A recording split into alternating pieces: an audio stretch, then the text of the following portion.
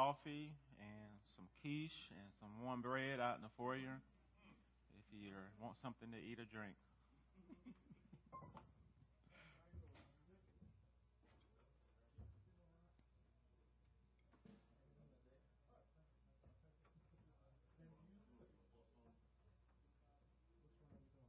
All right. Oh, magnify the Lord.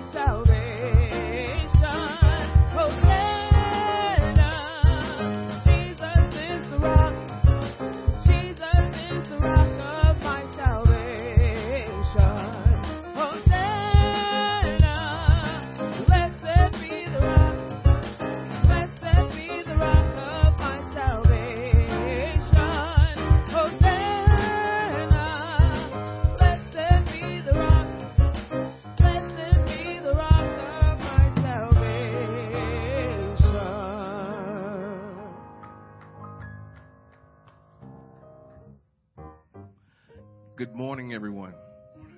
Oh, we could do better than that. Good morning, everyone. Good morning. I would like to take this time to wish all the mothers and the men a happy Mother's Day. I think the men should enjoy it, too, in serving their wives. Yes, we should. Kind of selfish, too, but that's another story. Just giving honor to God, who's the author and finisher of our faith, to the minister on the roster, to all of you, my father's children. I'd like to take this time to welcome you to the Village Church, where our mission is to know Jesus, to enjoy Jesus, and to enjoy Jesus. Our vision is broken people coming together to embrace and extend Jesus' love.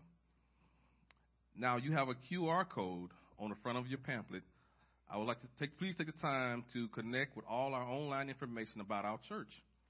The giving and tithes and offering, along with our social media platform, all in one place.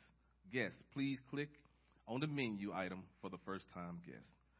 At the Village Church, we believe that the giving of tithes and offering is an act of worship. You may give to the vision and mission of our church online, or you may mail a check to our address, 2103 Virginia Boulevard, Huntsville, Alabama, 35811. Or after service, you may drop your offering off in the designated area in the back of the sanctuary. There's a box back there where you can drop it off. Today, after worship, 11 a.m., Goodson Village Group meets in Church House. This week, Tuesday, May 16th, Women's Fellowship at 5:30 p.m. Women's Fellowship time, followed by Bible study in the Church House.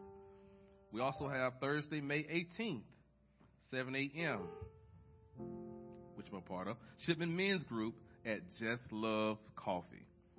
5 p.m. Men's Group in the Church House for the Goodmans Men's Group.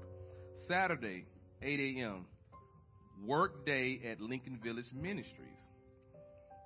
Saturday, 8 a.m., Work Day at Lincoln Village Ministries. Saturday, 8 a.m., Work Day at Lincoln Village Ministry. I hope you guys got that. Next Sunday, May 21st, Promotion Sunday. Woohoo! Yes, we do. It's a great moment for us. At 9 a.m., worship service with communion. 11 a.m., next Sunday, Teague's Village Group in the Church House. Bricker Village Group in the Fellowship Hall. 6 p.m., leadership training. That's only May 21st. Now, we have a save the date. A save the date for Juneteenth. Saturday, Juneteenth, starts at 11 a.m. to 2 p.m. I'm going to repeat that. June 17th, for our Juneteenth celebration, will start from 11 a.m. to 2 p.m. Cooking will begin at 9:30. We will need the usual help of putting up tables and shades, as well as wrapping and packing food. Please contact Lau, the Master Lee, for more details. Please contact Lau Lee for more details. Thank you and have a great weekend. These are your announcements. Please govern yourselves accordingly. Amen. Amen.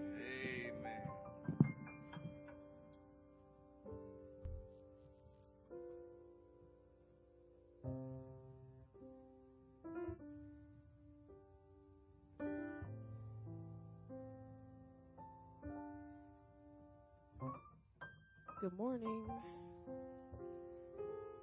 Happy Mother's Day to all the mothers in the room,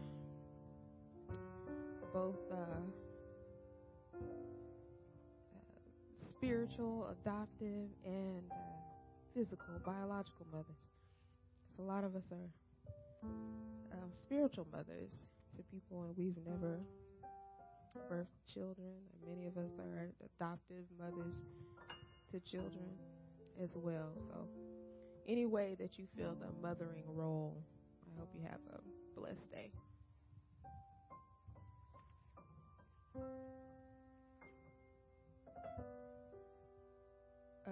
This is one of those songs where, every song we sing in here is a point of focus to help us engage our hearts and our minds. But this is one that specifically just talks about, God being our strength. It says, "You are my strength when I'm weak. You are the treasure that I seek. You are my all in all."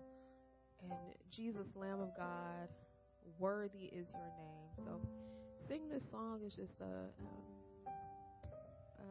point of focus, a place to fix your eyes this morning as we prepare our hearts and our minds for worship.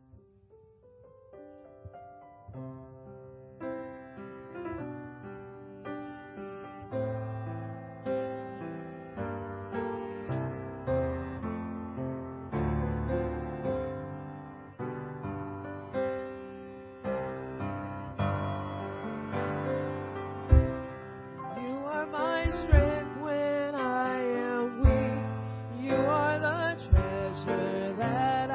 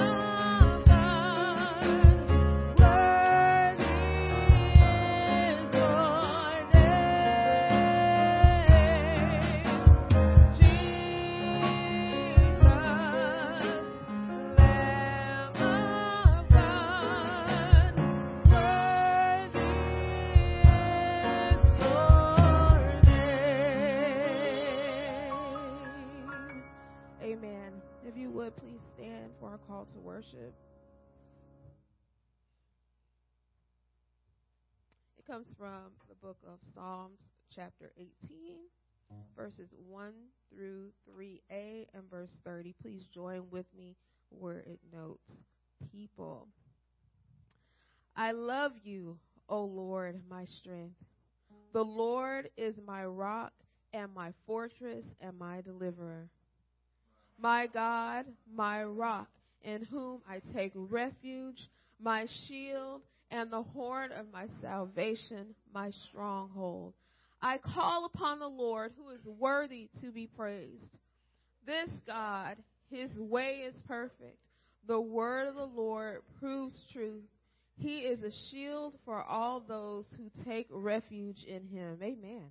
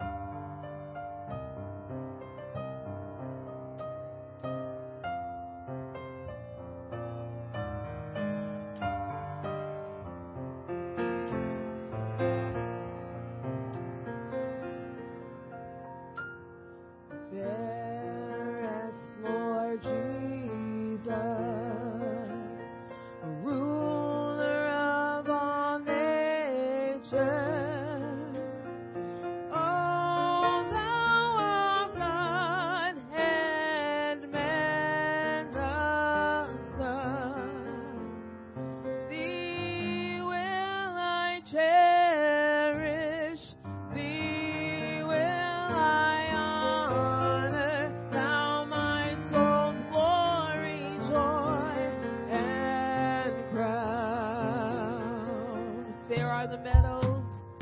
Bare are the meadows.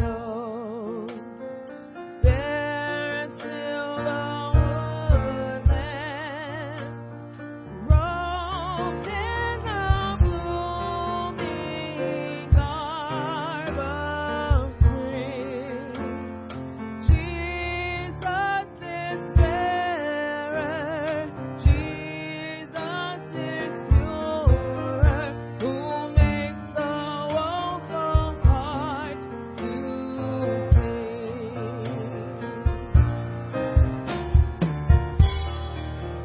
Forever I will cherish.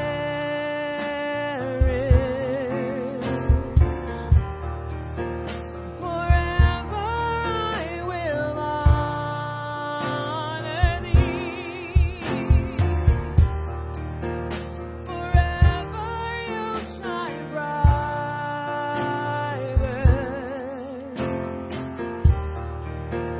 in beauty and all majesty, majesty. Fair is the sunshine, fair is the sunshine, fair is still the moonlight, and all the twinkling starry hosts. Jesus shines brighter, Jesus shines purer than all the angels can boast. Forever I will cherish, forever I will cherish.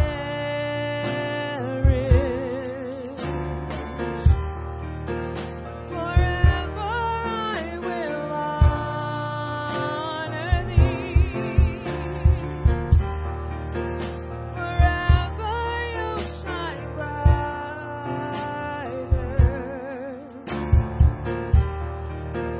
in beauty and all majesty, majesty.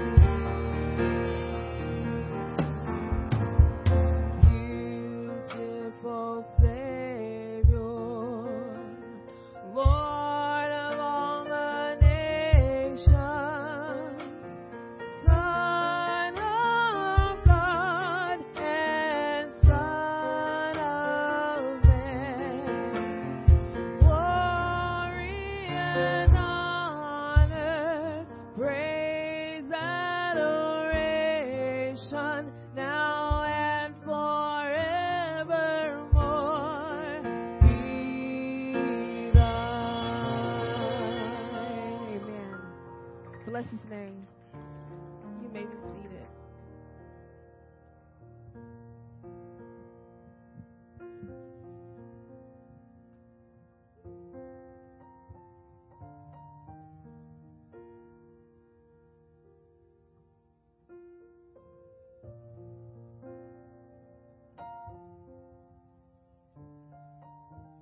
Good morning, church. How's everyone doing today?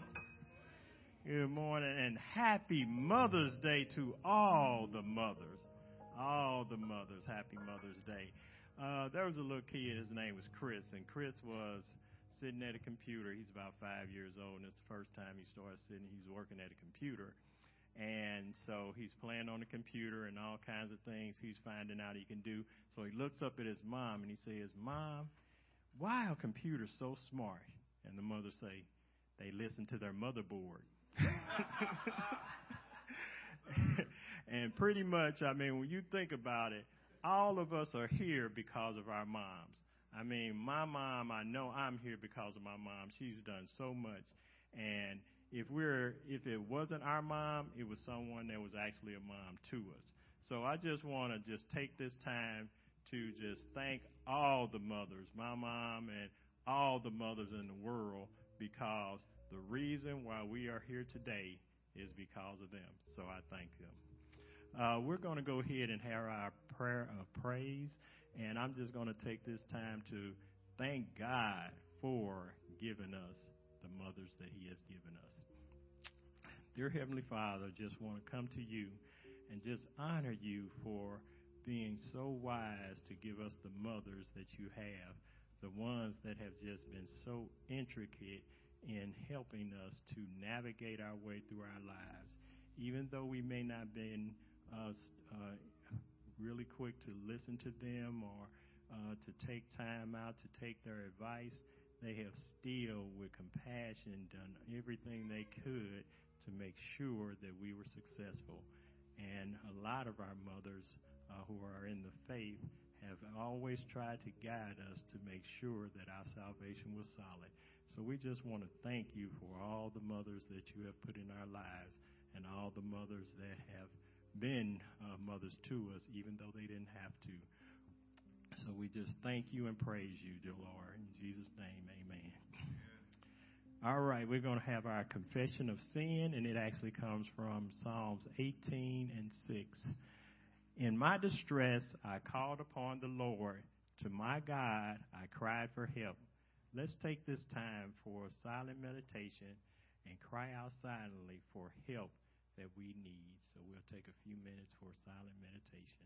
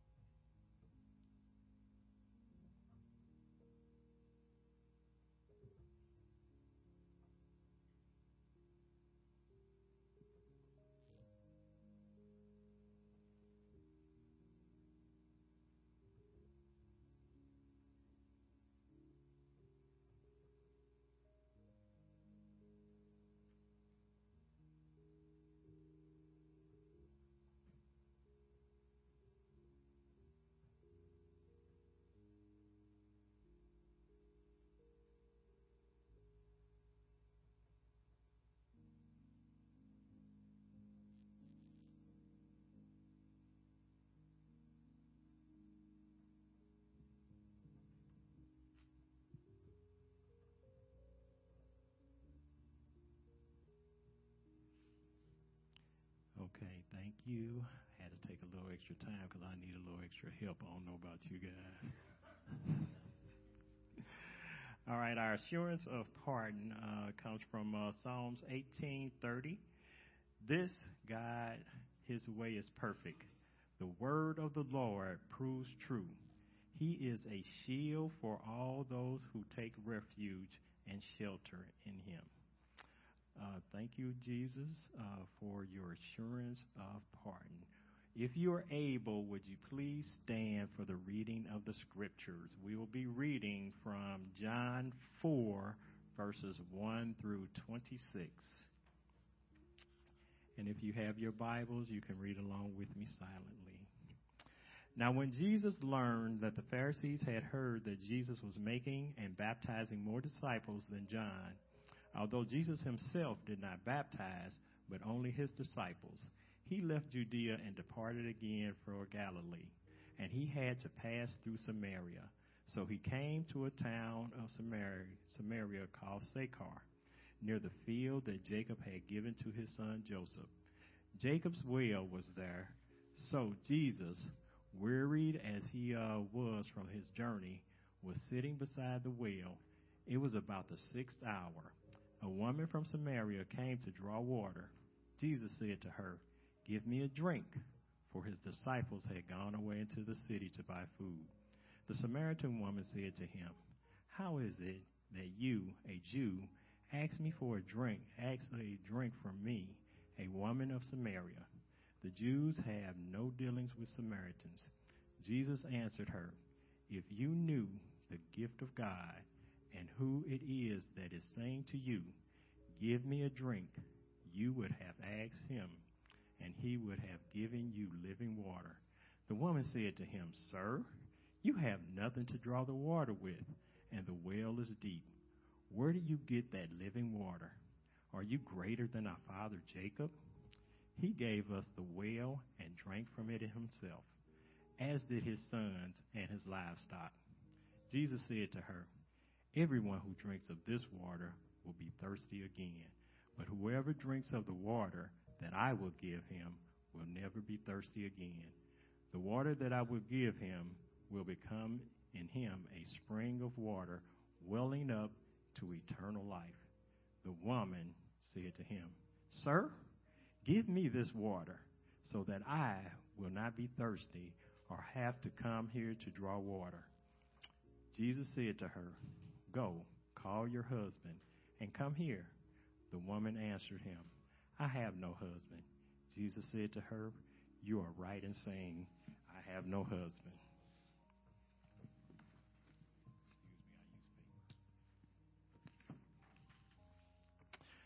For you have had 5 husbands, and the one you now have is not your husband. What you have said is true. The woman said to him, Sir, I perceive that you are a prophet. Our fathers worshipped on this mountain, but you say that in Jerusalem is the place where people ought to worship. Jesus said to her, Woman, believe me, the hour is coming when neither on this mountain nor in Jerusalem will you worship the Father. The word you worship what you do not know.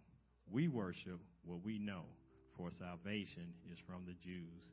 But the hour is coming and is now here when the true worshipers will worship the Father in spirit and in truth. For the Father is seeking such people to worship him. God is spirit, and those who worship him must worship in spirit and in truth. The woman said to him, I know that Messiah is coming, he who is called Christ. When he comes, he will tell us all things. Jesus said to her, I who speak to you am he. This is the word of the Lord. You may be seated.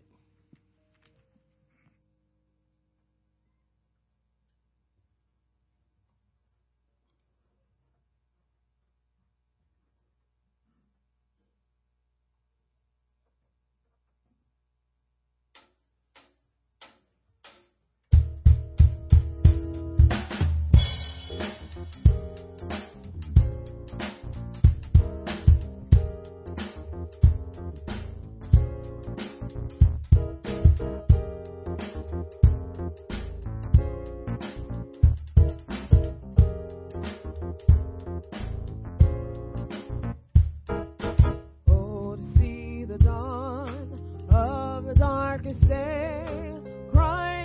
the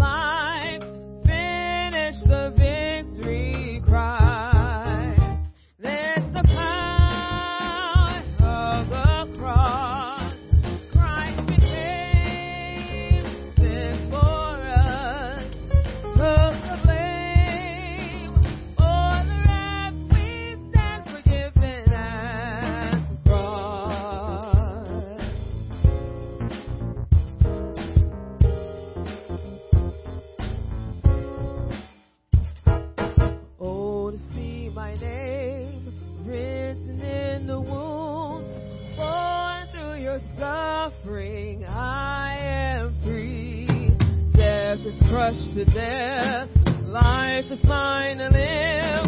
Wonder your selfless love. This the power of the cross. Christ became sin for us, took the blame for the wrath we stand forgiven at the cross. This the power of the cross. Christ became sin for us, took the blame for the wrath we stand forgiven at the cross. There's the power of the cross, Son of God, slain for us. What a love, what a cost, we stand forgiven at the cross.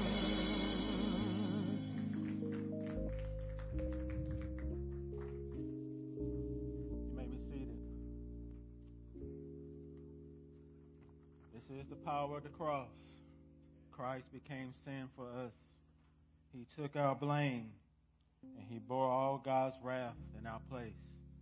We all stand forgiven at the cross.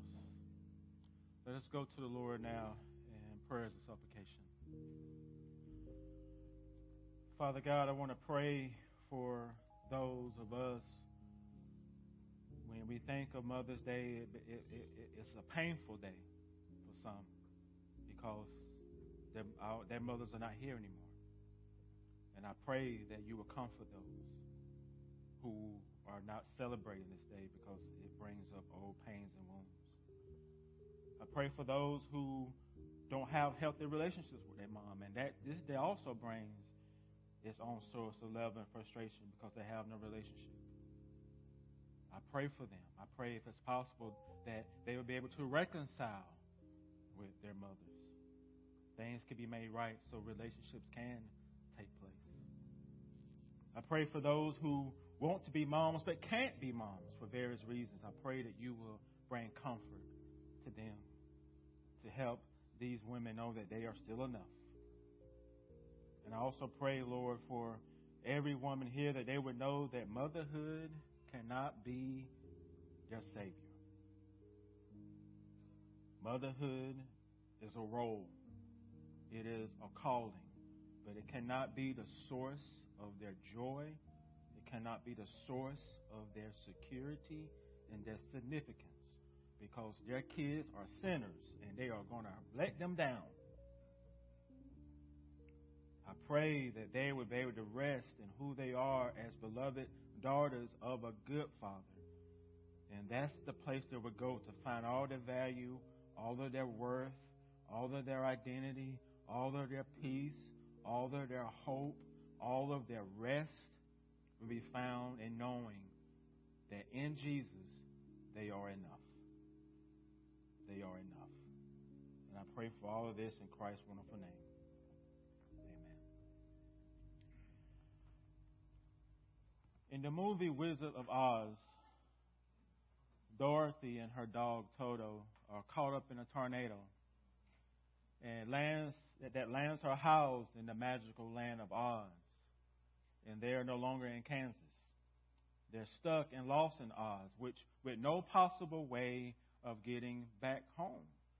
But her hopelessness turns to joy when she learns about a great wizard who can help her and maybe help her get back home. So Dorothy and the friends that she makes are set out on a journey.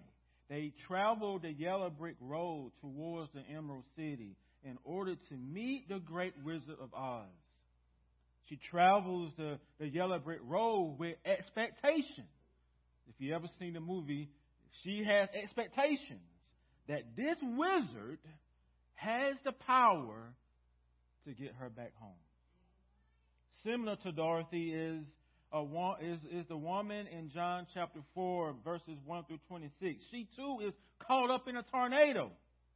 She is lost and stuck in Oz. Not in some magical land, for this Oz is her own life. which is going to change.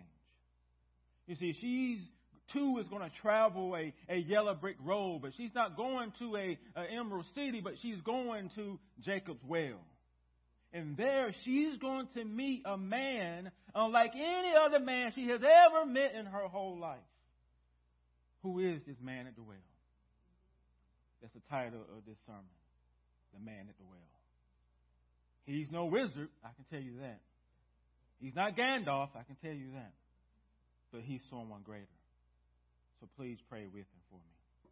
Holy Spirit, as we come to the preaching of the word, I pray that you will minister to our minds and to our hearts. You know what I need to hear. You know what those who are in the sanctuary need to hear, and those who may be tuning in online, you know what they need to hear. You know us. And I even pray for those who are here and tuning in who don't have faith in Christ, that maybe today they would see their need and be convicted and repent and come to Jesus and save in faith. My prayer is that you will give each of us what we need from this message. You would do it for the glory of Jesus and for our good. And it's in Christ's name that I pray. Amen. Who is the man at the well? It's Jesus. And the passage today tells us so. But the woman in the passage doesn't know that. She doesn't have that information. She's clueless about this man and his true identity. He's just some out-of-place Jewish man to her. Some average Joe just sitting alone at the well. I know it sounds weird, right? Might even look a little creepy. This man sitting at the well, this woman coming along to the well. Don't look good, right? But trust me, it's not. Jesus is not a predator, and Jesus is not an abuser. Remember, he's unlike any other man she has ever encountered in her life. He's different. He's different. Now, how does Jesus end up being the man at the well? What are the events that set into motion this encounter between a Samaritan woman and a Jewish man? These events takes place in the Judean countryside, which is east of Jerusalem, and descends into the Dead Sea. In John chapter 3, Jesus and his disciples leave Jerusalem to minister in the countryside. While in Judea, Jesus teaches the people, and his disciples are baptizing many people. Ministry is going well, okay? It's going well. No issues, no drama, no conflict until a particular group of people show up. And these group of people, they always appear out of nowhere in order to get on Jesus' nerves, to question his authority, to question his ministry. And we know who they are. They're the Pharisees, the thorn in his side. Listen to what the Message Bible says in John 4, verses 1 through 3. When Jesus realizes that the Pharisees are keeping count of the baptisms that he and John performed, although his disciples did the baptisms and not him, they're posting the score that Jesus is ahead, turning him and John into rivals in the eyes of the people. Jesus leaves the Judean countryside and decides to go back to Galilee. He's not going to be part of their little game. So he and the disciples, they leave heading back to Galilee, which is 70 miles from where they are. And they're going to have to do this on foot. There's no Uber, there's no taxi cab, no Lyft, no public transportation. They are going to have to walk all those miles. It's going to take 2.5 days to get to Galilee. Verse 5 tells us that Jesus has to pass through Samaria on his journey. Samaria is between Judah in the south and Galilee in the north. And the route through Samaria is the typical and the shortest route travelers use to get back and forth. But is that the only reason why Jesus takes the shortest route? The Greek verb that's translated had to pass through can also be translated, it is necessary. It is necessary for Jesus to pass through Samaria. Several commentators believe Jesus has an inward constraint to do so, a must need. You see, Jesus takes the shortest route through Samaria because it's practical and because there's a higher work, there's higher design at work too. There's a higher purpose. And this higher design is not karma, it's not fate, it's not chance. It's a divine necessity. Jesus does nothing by accident. That's an amen statement. His providence is not accident. God's providence is leading Jesus and his disciples as they head out on foot, walking north en route to Galilee. So please know, adults and young people, if whatever God's doing in your life, it's not by accident. It's not by faith and it's not by karma. He's doing it for a reason. So after walking 40 plus miles, they stop in a Samaritan town called Sychar. And this town is located near the field that Jacob gave his son Joseph, and Jacob's well is also there. So Jesus and his disciples are standing by this well, tired, weary, and hungry from their journey. Remember, 40 plus miles. 40 plus miles. And eventually the 12 decide, well, we're hungry. We're going to go into town to get some food. But Jesus decides to stay behind. Is that by accident? Is that by karma? Is that by chance? No. He doesn't go with them. Verse 6 tells us that Jesus is weary and tired and worn out from the trip. He's fatigued and thirsty. He's fatigued and thirsty. A tired Jesus sits down beside the well to rest. The text says it's about the 6th hour. That's noontime, the hottest part of the day. And what's the point of these details? Why share them? These details show us that the man at the well is human, like you. These details show us the humanity of the man at the well. These details show us that Jesus knows from personal experience what it feels like for the sun to suck the energy right out of you. He knows what that feels like. He knows from personal experience what it feels like to be weary and tired and thirsty and hungry. He knows what it feels like to need a break and to rest. He knows what it feels like to be us. Take a moment and let those words comfort you and bless you. Because they should communicate to you there's nothing that you are going through that Jesus hasn't already went through. And he can have empathy and compassion for you in whatever it is that you're going through. The man at the well knows the struggle is real. Amen, Pastor. He knows what it's like trying to make $1 out of 15 cents, right? He knows what it's like to be misunderstood by your family. He knows what it's like to have friends abandon you in your darkest hour of need. He knows what it's like to be on the receiving end of an unjust legal system. He knows what it's like to be betrayed by someone you have welcomed into your center or your circle of trust, someone's feet you also wash. He knows what it's like for someone to stick a knife so deep in your back that it hurts. He knows what it feels like to suffer great pain. The man at the well knows us, and he empathizes with us, and he has compassion on us, just like he does with the woman en route to Jacob's well to draw water. Let's not forget about her. Let's not look past her or through her. We can't gloss over her life and her story. She's walking from her village, let's say, on a yellow brick road, heading to Jacob's well, alone. And that's odd. For women in this culture, we usually travel in groups to draw water in the morning or in the evening when it's cooler, not in the hottest part of the day. But this sister intentionally chooses to come to the well to draw water in the hottest part of the day when she knows there's probably no one else going to be there. Why? Is it because she has unhealthy relationships with the other women in her village? Maybe. Or is it because she's kind of like Dorothy in The Wizard of Oz, caught up in a tornado, lost and stuck in Oz, not some magical kingdom, but a prison of her own creation, her life?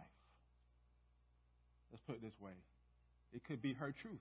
That's a popular term today in our culture. Her truth. She's living her truth. But here's the thing. that truth has imprisoned her. The very truth she's living, she doesn't own. It owns her. Just like some of us. We're not truly living our so-called truth. We're trapped in it.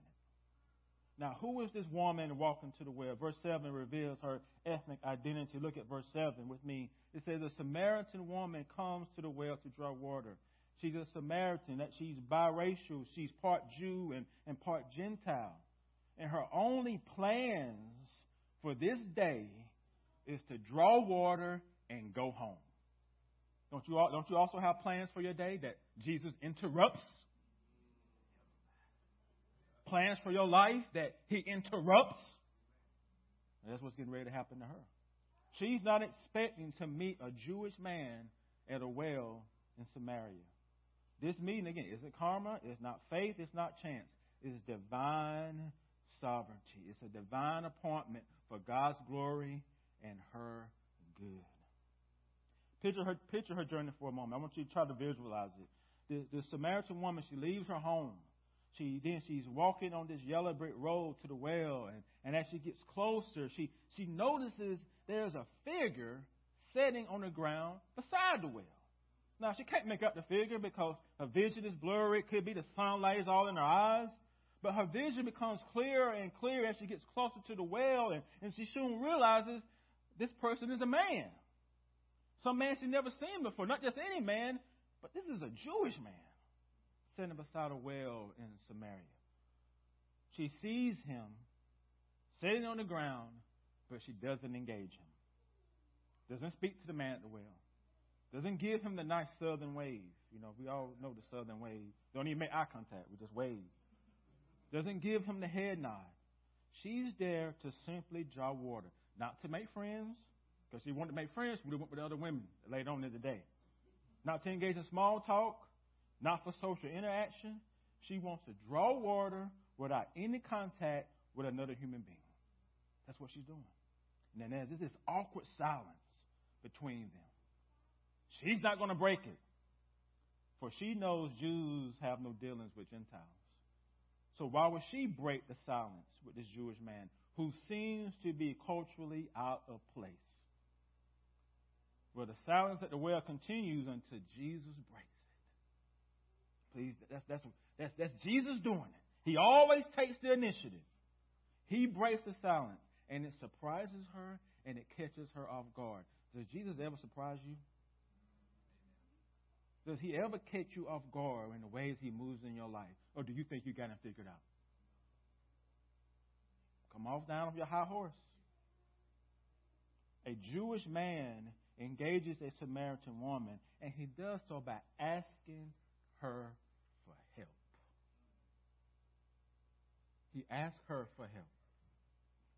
He asks her, "Would you give me a drink?" Jesus is worn out by the trip. He's sitting down because he's tired and he's thirsty. And he asks for help because what? He doesn't have a bucket to draw water from the well. Now, he could have got a bucket before he left Judea. Because you know he knew he was going to stop at the well, so why did he get the bucket before he left? Is it karma? Is it chance? Is it fate? Or is it providence? It's providence. He knows what he's doing. The man at the well doesn't have a bucket to draw water. You have Jesus Christ who is in need because he's thirsty. He has a physical need for thirst. He needs water because the man at the well is fully human. So this Jewish man who is in need of water, he asks the Samaritan woman, "Can you help me?" Feeling all these emotions and shock, the Samaritan woman says, "How is it that you, a Jew, will ask for a drink from me, a woman of Samaria?" She doesn't understand it. It's hard to wrap her mind around what Jesus is requesting her. For she knows that Jews have no dealings with Samaritans. She knows about the historical tension between the two groups of people. So why are you asking me for help, man? Don't you know this is socially unacceptable for you, a Jewish person, to be asking me for help? TBC saints and guests, The man at the well is different. He humbles himself before her, crosses over racial, cultural, gender barriers of the day, and in fact, he breaks them down. Okay, where's my sign? Where's my sign? Where's my sign? Jesus crosses over racial barriers, cultural barriers, and gender barriers of the day. He breaks them down. Does he do that? And he still does that. And when he does that, he disarms her in the process. He says to her, if you knew the gift of God, and who is it that is saying to you, give me a drink, you would have asked him, and he would have given you living water. What do y'all think Jesus is talking about here? He's making a distinction between physical thirst and spiritual thirst. That's what he's doing. The man at the well knows that this lady has a thirst that the water from Jacob's well would never satisfy. And the same is true for many of us. Some of us are drinking water from wells that will never satisfy the deepest thirst of our hearts and souls. I don't care how much you drink of it. It ain't ever going to satisfy you. Listen, y'all, the man at the well offers a different kind of water. It's living water, the kind of water that the woman at the well doesn't fully understand yet. She takes Jesus literally, and she assumes that he's talking about actual water. Look at verses 11 and 12. She says to the man at the well, Sir, you have nothing to draw with, and the well is deep. Where do you get that living water? Are you greater than our father Jacob? He gave us this well. He drank from it himself, as did his sons and his livestock. The answer to her question is yes. The man at the well is greater than her father Jacob. The man at the well doesn't need a bucket to draw the water that he's able to freely give. For the living water he's offering does not come from a well built by human hands. He says to her, whoever drinks of the water from Jacob's well will thirst again. But whoever drinks from the water that I will give him will never be thirsty again. The water that I give him will become in him a spring of water welling up to eternal life. Do you want to drink this water? Not talking about your neighbor, your family member, or your co-worker. I'm talking about you. Do you want this water? The Samaritan woman wants it. She longs to taste of the kind of water that will satisfy her physical thirst. She says, Sir, give me this water so that I would not be thirsty and have to come here to draw water. Do you see the excitement in her words? She's like, I'm here for this. She still thinks he's going to satisfy her physical thirst. But the man at the well is not offering that type of water. She will have to come back the next day to draw water from Jacob's well and the days afterwards, because the water he's offering is spiritual. See, the man at the well is offering a spiritual and supernatural water, this water that will satisfy the deeper thirst of her heart and her soul. You have those deeper thirsts, right? Don't you thirst for purpose, acceptance, forgiveness, joy, love, connection, peace, significance, security, salvation, value, self-worth, dignity? You thirst for those things. And the wells that you're going to, you're trying to get those water in those wells to give you those things. But Jesus saying, I'm the only one, baby. I'm the only one. I'm the only one. I don't care how old or how young you are looking for these things in life. You want purpose, you want acceptance, you want forgiveness, you want love, you want connection, you want peace, you want significance, you want security, you want value, you want dignity, you want self-worth. That's why we went to college that we go to. That's why we do the jobs we got. That's why we have the things that we have in our life, because we're trying to fill those things to fill these things here. And what Jesus is saying, I'm the only one. His water, living water, will become in you a wellspring, that spring of water that wells up to eternal life. Do you want it? Are you spiritually dehydrated? can still be a Christian and be spiritually dehydrated because you're still going to other wells. Are you spiritually dehydrated? Do you even know? Now, back at Jacob's well, the woman, Samaritan woman, just asked Jesus to give her this living water so that she will not be thirsty again, physically thirsty again, ever. But Jesus' response to her, it feels a little odd. I don't know if you ever read this before and reflected upon it, but it seems a little out of place. It appears, is Jesus out of order? He doesn't grant her request. Look at what he says in verse 16. He says, go call your husband and come here. Wait, what? Like, I thought we were talking about water. Go call your husband and come back here. How does Jesus' request make you feel? If it was any other person but Jesus saying that, how would that make you feel? So many questions, right? Why does she have to go get her husband? Is she not capable of receiving this water about the presence of a man? Is Jesus centering men over women here? Jesus' request here has nothing to do with gender or gender roles, but it has everything to do with the way she's living her life. It has nothing to do with gender or gender roles, but it has everything to do with the way she's living her life. Jesus enters into her truth with this request. He enters into her eyes in order to set her free. Jesus isn't a wizard, but he's a Savior and Redeemer. He knows she has a past. He knows the lifestyle she's living. The Samaritan woman is stuck in a cycle of hopping from well to well, laboring hard to find that one well of water that would satisfy the deepest thirst of her heart and soul. Listen, saints, Jesus isn't the only one at the well tired. He's not the only one that's tired. She's tired. She's thirsty and she's weary. That's the issue in her life. There's brokenness in the truth that she's been living. She's actually trying to drink water from broken cisterns. What about us? What about me? What about you? This ain't just for non-Christians. This is for Christians too. And here's the thing, y'all.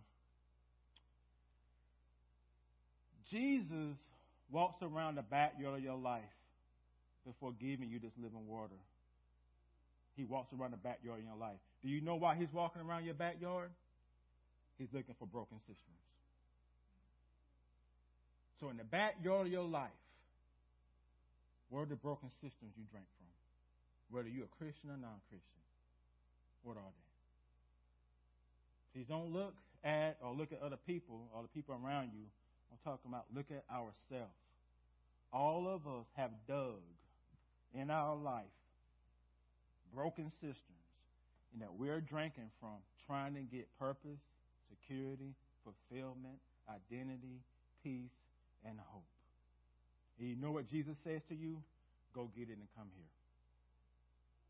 Go get it and come back here. Go get it. Go get that well. Go get that broken cistern and come back here. You can put up a fence around your life, but it will not keep Jesus out of your backyard. Like if you want Jesus to be your Savior, he's gonna get over that fence too.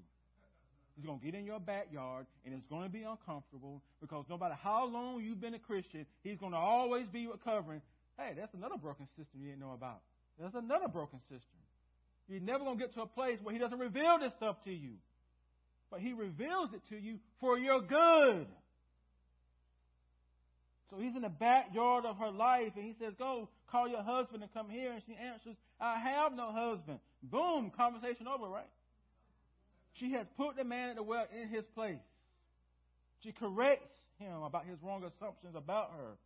But the man at the well is no fool. He's not making wrong assumptions. The man at the well is in full control of the conversation. He says, you are right in saying you have no husband, for you have had 5 husbands. And the one that you have now is not your husband. What you have said is true. Wow. That's something else. So if I'm this woman, I'm like, so let me get this straight. You asked me to go get a husband while I know I don't have one? Like, what kind of game you playing, Jewish man? What's happening here? You asking me questions you already know the answer to. What's happening here? Jesus is not playing games with her. Nor is he looking down on her, nor is he shaming or guilting her. He's simply uncovering a broken cistern in her life. She is trying to satisfy the deep thirst of her heart and soul through dysfunctional, unhealthy relationships with men. Relationships are good, but they cannot be the center of your joy. Marriage is good, but it cannot be the center of your happiness. Because another image bearer can't be your Jesus. Can't be your mini Savior. It's not their lane. So she's hopping from man to man, but never satisfying her deeper thirst. And the current relationship that she's in isn't going to satisfy that thirst either. So here's the thing, y'all. Whatever or whoever you're using to be the center of your happiness and your purpose and your security has become a broken cistern in your life. And broken cisterns can be good things and bad things. They can be religious things and secular things. They can be moral things and immoral things. It can be ministry work and non-ministry work. It can be healthy relationships and unhealthy relationships. Whatever, whoever your heart has attached itself to for peace outside of Jesus is your broken cistern. So what has your heart? St. Augustine says our hearts are restless until they find rest in Jesus. TVC saints and guests, what are you going to do with whoever, whatever the Spirit is convicting you of at this moment? Some of us are being exposed. And what are we going to do with that? You will be tempted to deflect. See, many of us are highly skilled in the art of deflection. You're very skilled at it. You know how to avoid answering a charge by misdirecting, confusing the issue. You know how to change the subject. We know how to shift the blame. And the woman at the well, that's what she does. She tries to do that with the man at the well. She deflects attention away from herself by bringing up a religious controversy. Look at verses 19 and 20. Sir, I perceive you are a prophet. Yeah, that's a good perception. Our fathers worshipped on this mountain, but you say that is in Jerusalem. It's the place that people ought to worship. Do you see what she did? So she completely changed the subject. And Jesus is gracious. She says, woman, believe me, the hour is coming when neither on this mountain nor in Jerusalem will you worship the Father. You worship what you don't know. We worship what we do know. For salvation is from the Jews. Salvation is from the Jewish people. But the hour is coming and is now here when true worshipers will worship the Father in spirit and in truth. For the Father is seeking such people to worship Him. God is spirit, and those who worship Him must worship Him in spirit and truth. Then he says to him, I know the Messiah is coming, who is called the Christ. When He comes, He will tell us all things. And Jesus says, I who speak to you am He. I who speak to you am He. The Jewish man in the well is not just a man, not just human. He is Messiah. He is Emmanuel. He is God in the flesh. But do we believe it? Do we believe it? You see, the man at the well dies on a cross in order to meet the greatest thirst of your soul. That's what He does. He pays the full price to give you this water. This living water that He's offering, you only get it by His death. He bears the wrath of God. We sung about the power of the cross. His wounds, by His wounds, our sins are forgiven, and we are healed by His stripes. And again, He dies in your place. His death could not hold Him down. He resurrects from the tomb 3 days later. And without the cross, there is no resurrection. And without the resurrection, the cross accomplishes nothing. Paul says Jesus was delivered up for our trespasses and raised for our justification. So if you want that deep thirst of your heart and soul satisfied, then you're going to have to come to the man at the well. Point blank. Kids, youth, you ain't ever going to find the fulfillment, security, and rest that you want outside of Jesus. You never will. Please don't let this go in one out the other. It ain't that job ain't gonna do it. That career ain't gonna do it. That stuff ain't gonna do it. You're just gonna go from well to well to well to well. And at the end of your days, you're gonna be like, I'm still not happy. I still haven't found the peace I'm looking for. And as your pastor, I'm telling you, the peace you're looking for is at the well. It's Jesus. It's Jesus. And if you've been a Christian for a long time, are you still drinking from Jesus? Or have you wandered and dug other wells in your life? You don't come to faith in Jesus and then go and find things that replace him with other things. And this is the tension of this life. This is why this life will never be what it's going to be. It's because even though you've been saved, you still have other lovers. And guess what? He knows that. That's why there's grace and there's forgiveness. So if you want purpose and you want happiness and you want peace and you want security and you want value and worth, you have to come to the man at the well. You have to rest and depend upon him alone for salvation. There's one hymn that says, there's a fountain filled with blood drawn from Emmanuel's veins. Sinners plunge beneath that flood. They lose all their guilty stains. All their guilty stains. Not some of them, but all of them. Stephen Curtis Chapman, some of y'all may grew up watching him, listening to him when you were in college. He has a song called Jesus Will Meet You There. He says, when you think you hit rock bottom and the bottom gives way and you fall into a darkness no words can explain, you don't know how you'll make it out alive, Jesus will meet you there. Comforting words, right? But here's the thing. What's even more comforting is you coming to see that Jesus doesn't meet you where you are because he's already there waiting on you. Well, what do you mean by that, Pastor? He's there before the woman arrived at the well. He was already there waiting on her. She comes to the well broken, and Jesus is already there, for he's a man at the well.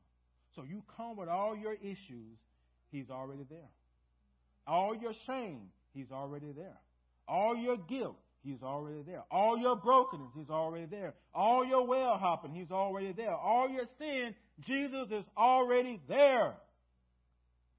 He's the man at the well waiting to embrace you, waiting to accept you, waiting to forgive you, waiting to heal you, waiting to reconcile you back to God. Have you ever thought about it that way? He's waiting on you. He's waiting on you. The question is, will we come? Will you come for the first time or will you come for the 100th time? He's still waiting on you. He's still waiting on you. Let us pray. Lord Jesus, thank you for being the man at the well who can satisfy the deepest thirst of our soul. And I pray that you forgive us for the ways in which we try to fulfill that thirst from things outside of you. Even the blessings that you give, we try to use those to satisfy the deeper thirst of our heart and soul. And so, Holy Spirit, my prayer is that for those who are here who don't know Christ, I pray that you will continue to move and hopefully call these individuals into saving faith. And I pray for Holy Spirit for those that here who have been walking with Christ, who have faith in him, that you will reveal to us the broken systems in our life. Reveal to us the ways in which we still try to quench our thirst from things outside of him and lead us to a deeper level of repentance. And I pray for all of this in his wonderful name. Amen. Saints, will y'all please stand as we close our service.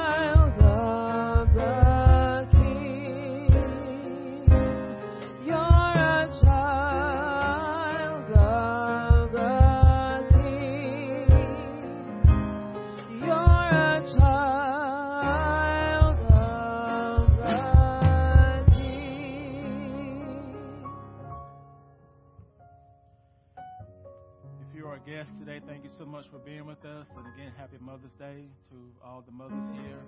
And here's God's benediction to his beloved. May the God of hope fill you with all joy and peace in believing, so that by the power of the Holy Spirit, you all may abound in hope. And all God's people said, amen. Please greet one another, saints.